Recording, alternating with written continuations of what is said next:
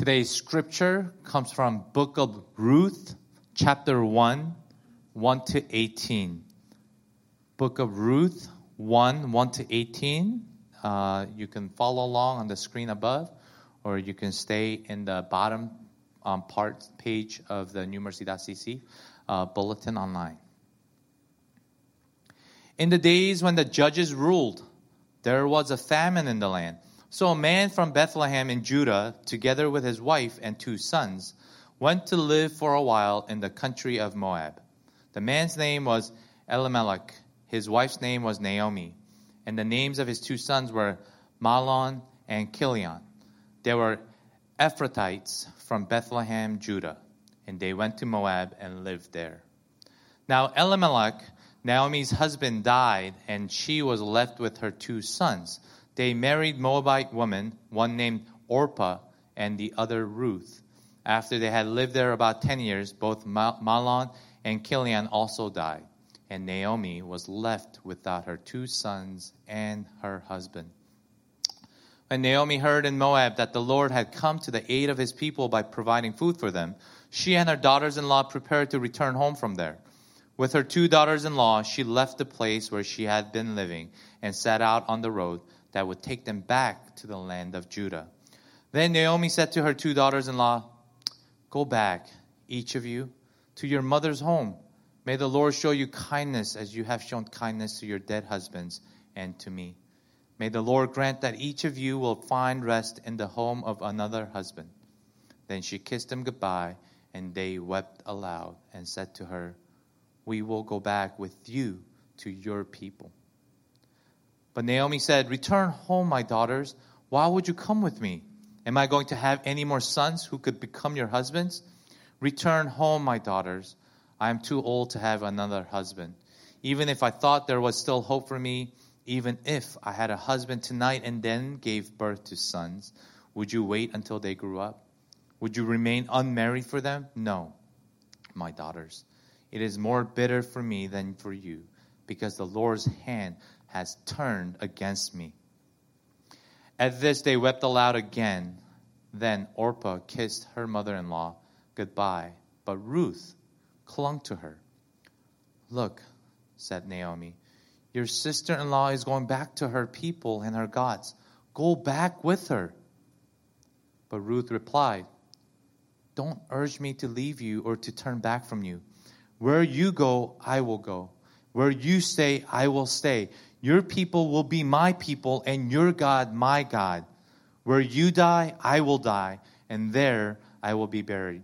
May the Lord deal with me, be it ever so severely, if even death separates you and me."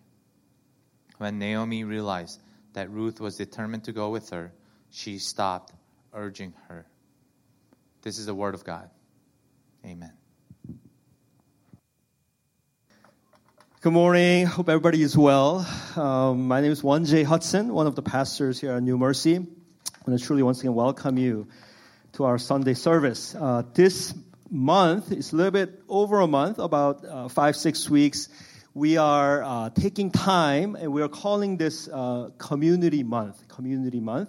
For the next 4 or 5 weeks, we are pausing to intentionally take time to look a little bit inward, to examine honestly how are we doing as a church, as a community. What are some areas that really God is moving? Where is God? Where is God in our community? How is He moving? And what are some areas that we need to maybe work on honestly, because it's not just, things just happen on its own, but intentionally, where should we invest in, or what, who or what areas we need prayer in, stuff like that. So we've been really pausing and thinking through. So hopefully that as a community we can really participate in this one. So a couple of things we have planned. Of course, the retreat coming up this weekend. Please do sign up. Today is the last day deadline. We would love to see the whole community come together, all the services, and we're really pushing it. So tonight, I think a retreat community is at 5 p.m. 5 p.m., we're going to close the registration, so we would love to see you there. Next Sunday, there's no service because we're going to worship there together, so please do join us. Wednesdays, we'll be having community prayer. So at the office, we're coming together to pray. Hopefully, we're getting the devotionals. So we're emailing devotionals out every morning. So a lot of things are happening. When I think about community, basically it's this. It's the stories of people's lives. I think that's what's so powerful. That's what's so awesome about community. That when we hear these stories, community, this is us, right? This is who we are. The community is made up of these stories. I know that some of you have been coming to church for a while and you had no idea, right, about Tom and Jane's story. For me, I interviewed Tom. Pastors, we got to interview the candidates, and I remember I met Tom about 10 years ago, I think, and when he was going through. By the way, I got permission to share a little bit more about this. When he was going through this, I still remember one of those days. He called me, and we're meeting, and we're eating together, and it was at Fort Lee, one of those Fort Lee diners. I think now it's called Chillers, whatever. Fort Lee diner. We were eating, and hearing his story, he's just kind of laying it out. Pastor Hudson, I lost my job, and status, I already knew about his status situation, so he could get deported anytime. His family was in trouble, no money.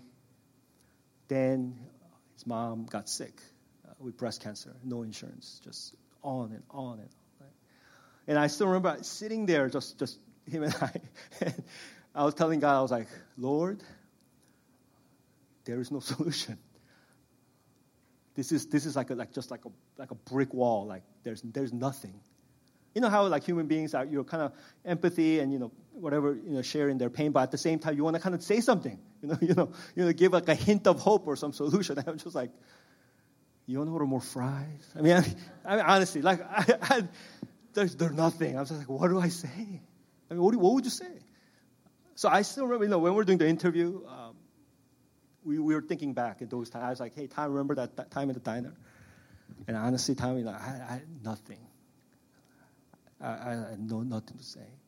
And I remember coming home and I think even just sharing with Lisa and stuff. And honey, there are situations, there are people in our community where human eyes, through human eyes, human wisdom, there's nothing we could offer. Right? But behold, years later now, just kind of catching up and just talking through with Tom and Jane and where they are today, how God has just opened up their lives, and it's just amazing. Of course, not perfect, right? Once again, still we continually go through stuff. Life is life, always something. But just witnessing the power of God and them being able to share this story with us, because now they're at a place where they can. Because they really acknowledge it is the Lord. It was awesome. It was powerful. But that's one thing I really love about our community, that we are all each, right? We're made up of these stories. On behalf of the pastors, I'm just going to say this and start with this today. Here at New Mercy, we value your stories. Here at New Mercy, we value your stories. Each and every one of your stories, whether it's painful, whether it's a story of restoration or not, whether you're in it now, we think it's powerful, it's beautiful, because we're part of God's story. When I was younger, growing up, I still remember my Sunday school teacher teaching me when I was little boy. One day, you know what the Bible is? Basically, Bible is a love story that God wrote for you, and you're in it. Right? So as we share our stories, I think that's where the power of this community really comes alive. That we can be vulnerable, that we hear, we listen to each other, we get to share. Then we get connected, and we all realize, we're just doing life together. It's like however Instagram and Facebook says, it doesn't matter. We're all the same. We all have ups and downs and pains and whatever. Okay. So with that, we're very excited to come into this community month. So please do, especially the retreat. Hopefully you could come out today. Very quickly, I know there's lots going on. I want to take the book of Ruth.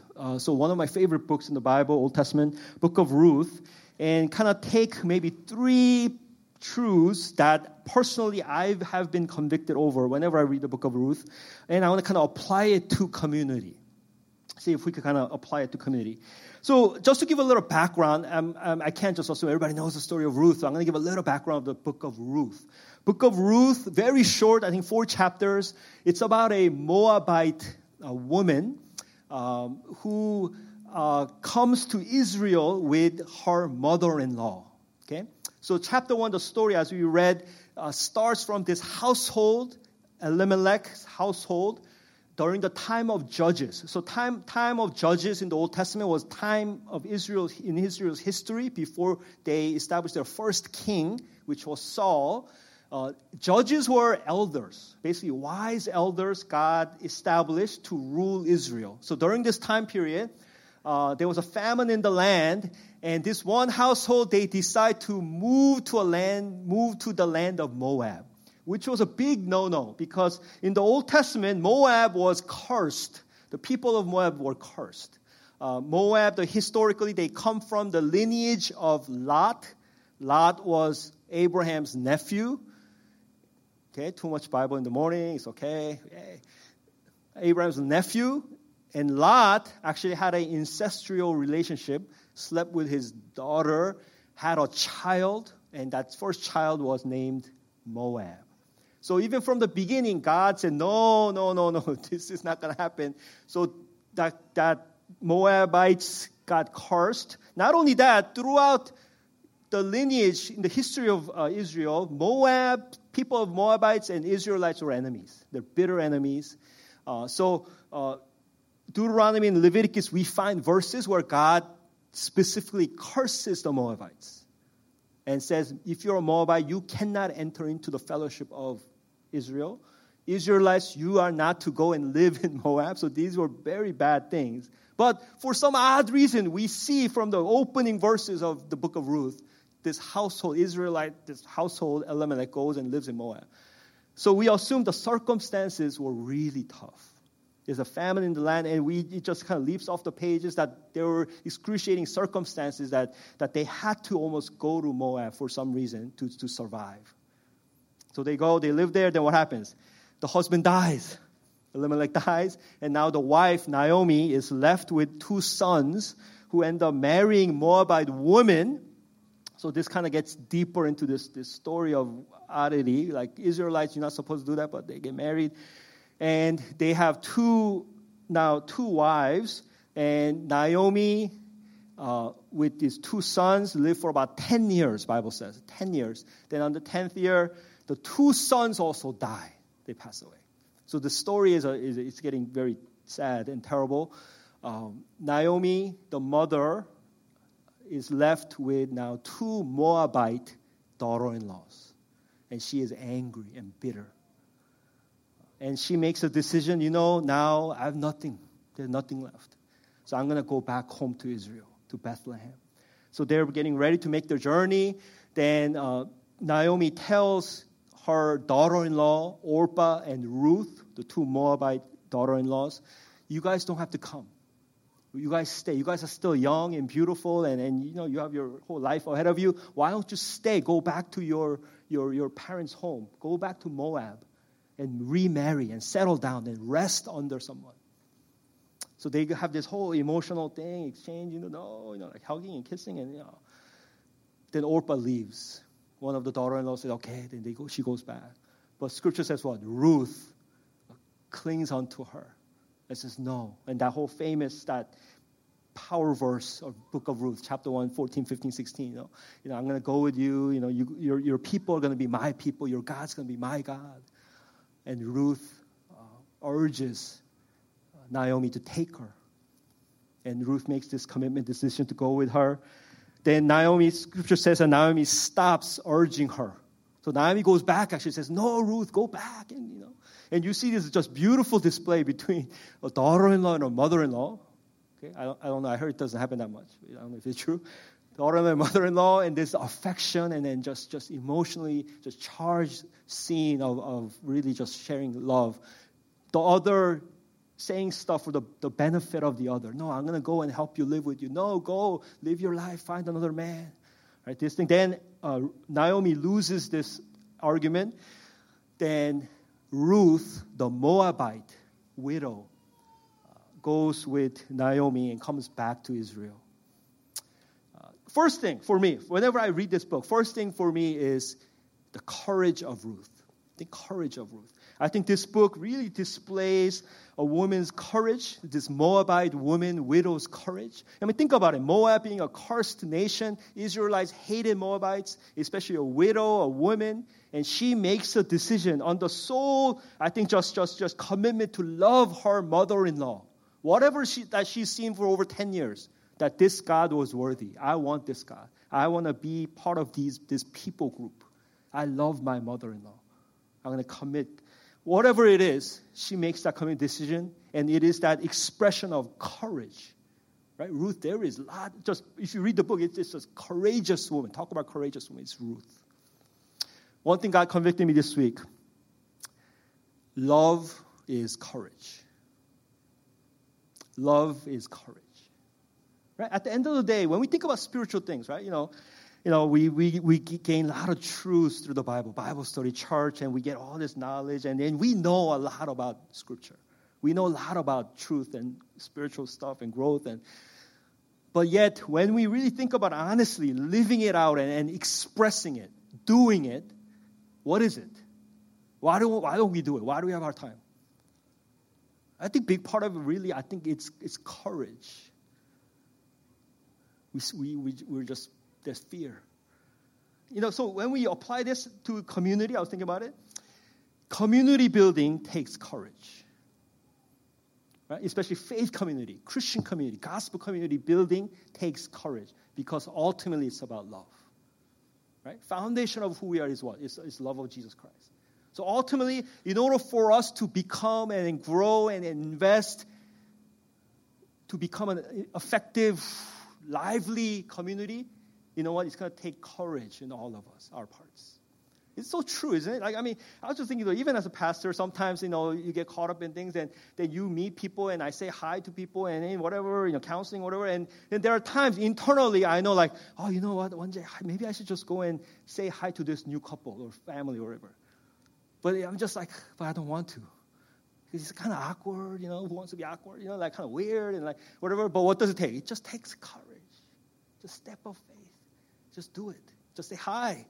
Maybe, I should just kind of call up this family and say, hey, let's have dinner. I don't really know them that well, and they might think it's weird. They don't want to be too religious, too Christian or whatever, but maybe I should just invite them over, have dinner or lunch or something. Sometimes it's just that.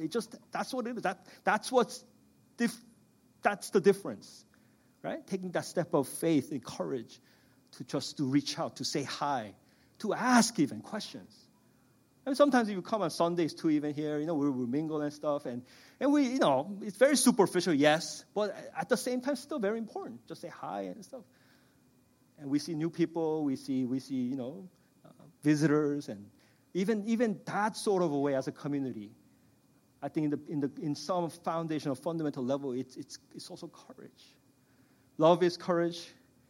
Faith is courage.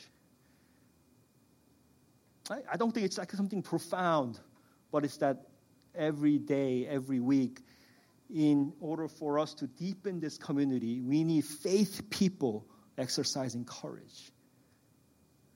Fellowship. True fellowship sometimes takes courage. Joining an FG. Maybe, courage. Calling people up that you don't know takes courage. So I think a lot of the elements of community building has to do with that. So it's something that we have to look at. Even in just kind of a funny way, even romantic love, right? You have a crush on somebody, you're asking them out, what is it? Courage. Hey, go for dinner? Scared? Just do it. You get shot down, who cares? Now, that's a complaint I hear. I'm not here. You guys are all married and you guys don't care. But 1 p.m., huge thing right now. Yeah. They're praying really hard to find somebody. Pray for them. But it takes courage. It takes courage. I think just in many different ways.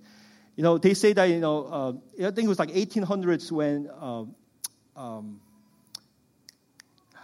D.L. Moody, the great evangelist. D.L. Moody was one of the most powerful, great, just American evangelists for us, this side of the Pacific.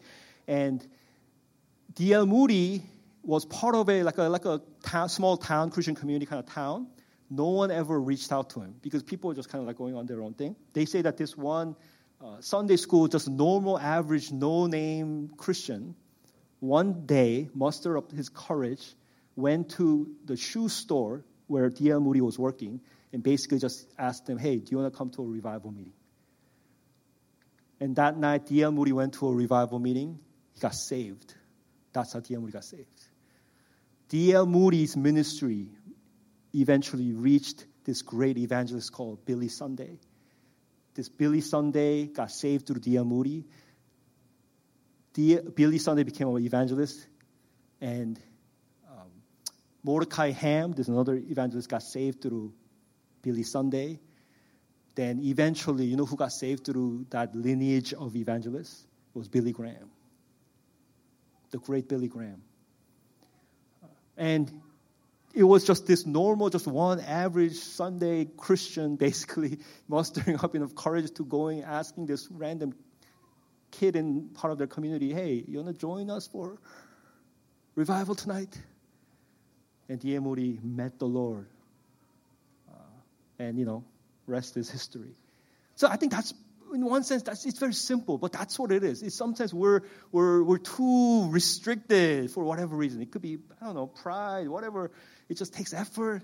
But I think it's just that step of courage, that faith that really is needed in strengthening community.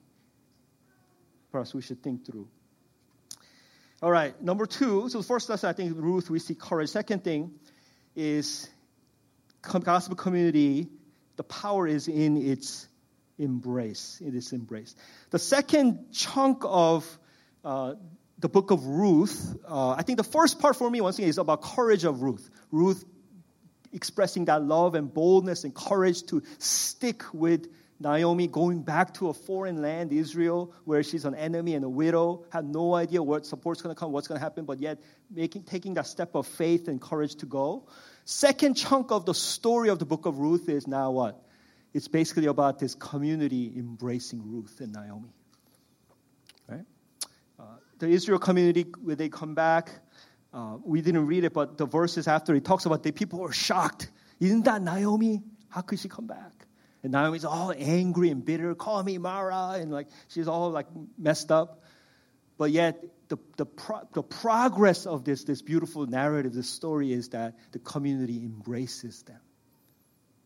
This widow who left her own country and went to live in Moab comes back with another Moabite woman, widow, and yet the community now embraces her and embraces them, and they become part of this community. I mean, that imagery, once again, when Ruth clung onto Orpah, that verse, I think that's one of the hard verses there. It expresses, I think, her commitment towards Orpah, but also, I think, in another way, too, that it symbolizes this whole dimension of commitment and embracement as a community. And because that's what gets displayed throughout the book of Ruth. It's basically the Israel community accepting them, embracing them, and making them part of their community. And then the last part of the restoration comes. I mean, it's just a powerful display. This short book has a lot in it. For us here, once again, too, when we think about community, our vision here is Church for the Broken. It starts with embracing acceptance. When we're launching the church 7-8 years ago, we will always talk about that. We want to make our church a church where you can really honestly come as you are. We want to start there because that's how Jesus Christ, fully knowing our fullness of our sin and nastiness and brokenness, has embraced us. And his commitment is daily, every day, as his mercies are new every morning. He commits and recommits to us his love. That's how I pray that that's how we should pray our community to be. Whenever people walk into our community in New Mercy, hey, what's New Mercy about? Well, we're Church for the Broken, Call to Restoration. Come as you are. Come and meet Jesus the way you are. Then let Jesus take you through your process of restoration. So acceptance, I think words like commitment. I mean, once again, going back to that word, Ruth clung onto Orpah.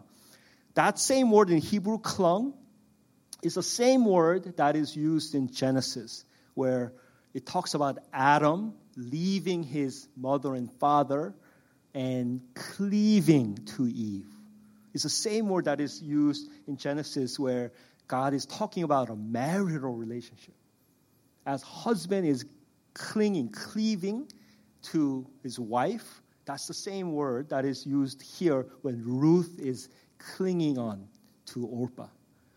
And I was thinking about that. Perhaps that's the dimension, that's the depth of commitment as a Christian community that we should have for one another.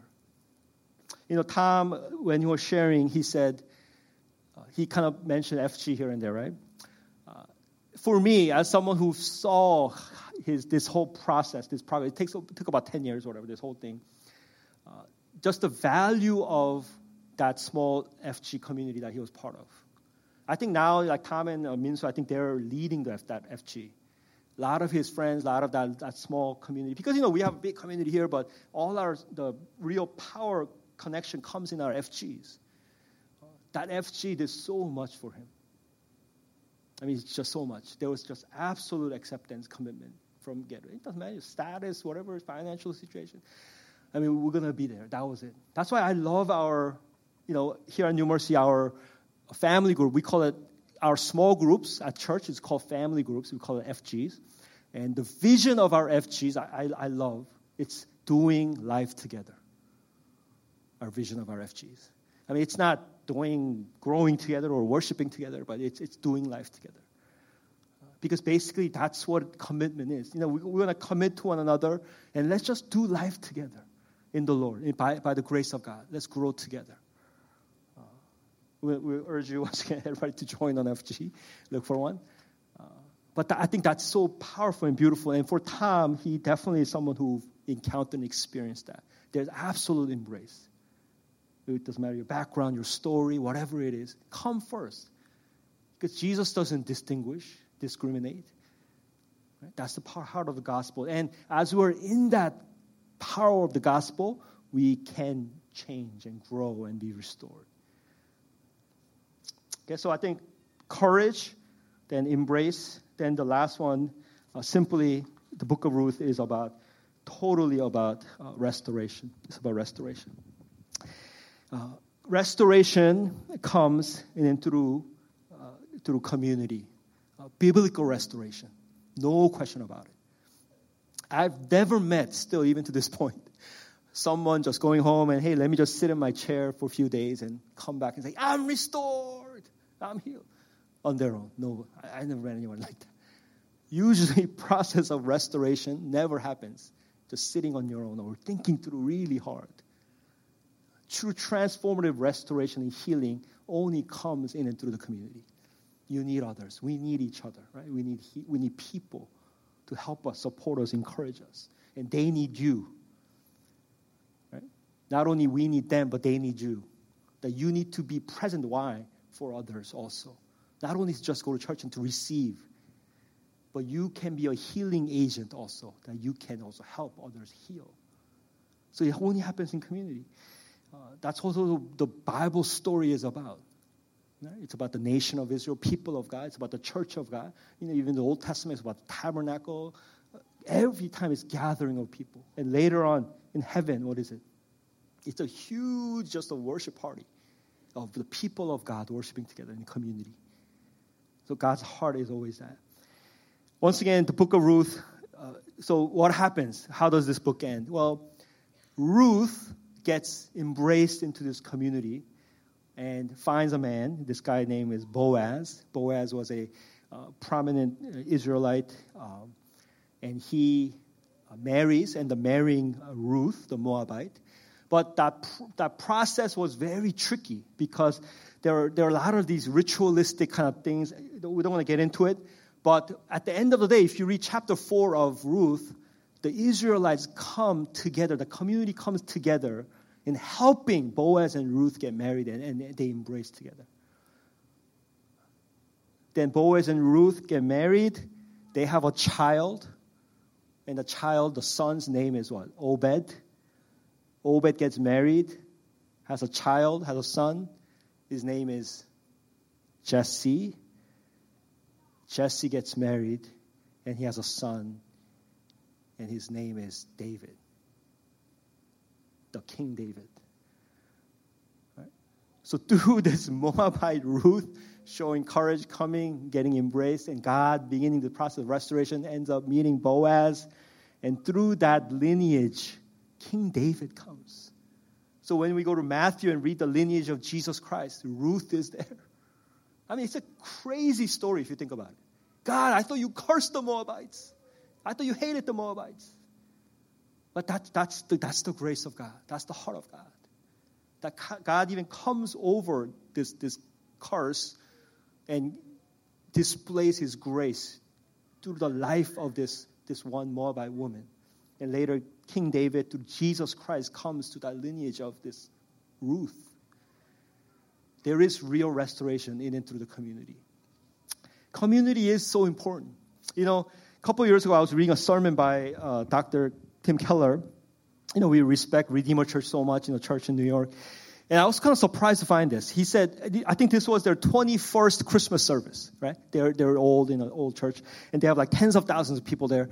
And on one of their Christmas service messages, Dr. Tim Keller said this. He said, often at Redeemer, I meet people who comes and tell me my life has been changed. But when I really look at their lives, what they mean is their life their life hasn't really changed. But what they really mean is that they are very inspired. Then he goes on. I was like, wow, floored. He said, he said, you might get inspired or feel better, but not actually get better. Because only in community you can get really real better. What he meant was, Tim Keller, he knows like half of his church just comes to listen to his sermons, basically.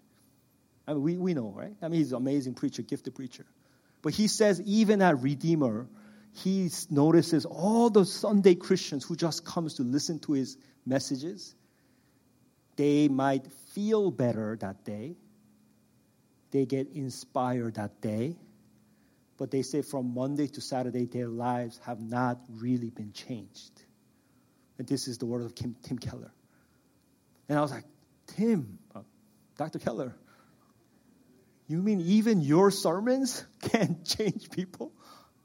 And you know what he said? He goes on, there is no supernatural character change without deep involvement in community. There is no true, deep, transformative change if we're just doing faith just by listening to a sermon a week. Meaning, unless you are really involved with people and community, restoration will be very slow, or it's not happening. Be real. You get inspired Sundays. You feel good on a Sunday. But be real. That's not change.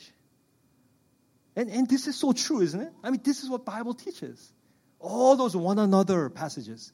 Forgive one another, help one another, pray for one another, love one another. What is that? Meaning we need to be engaged. People have to rub bodies, and we have to come together and fight and argue and be healed and forgiven, and all that life, real life, has to happen.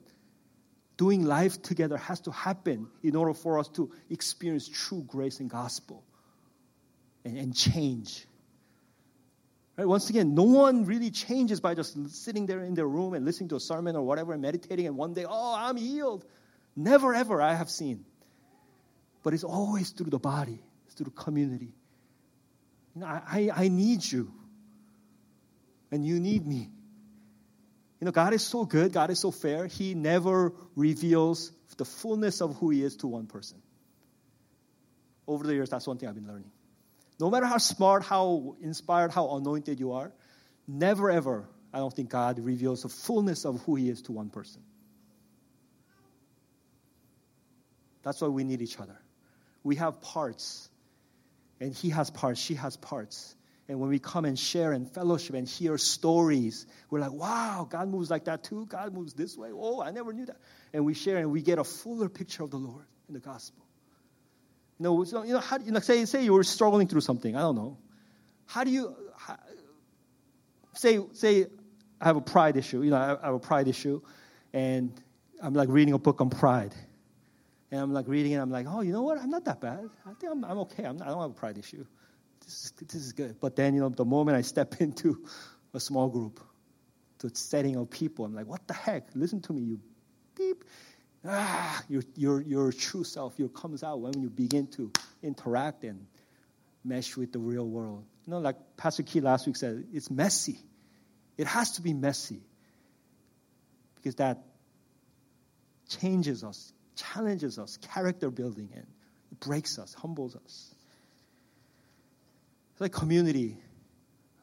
It's not only for worship and kind of doing the religion thing, but community is also formative. Community is absolutely necessary because it's formative, spiritually formative. Right? So for us, once again, here at our church, New Mercy, I think these are something that let's honestly think through.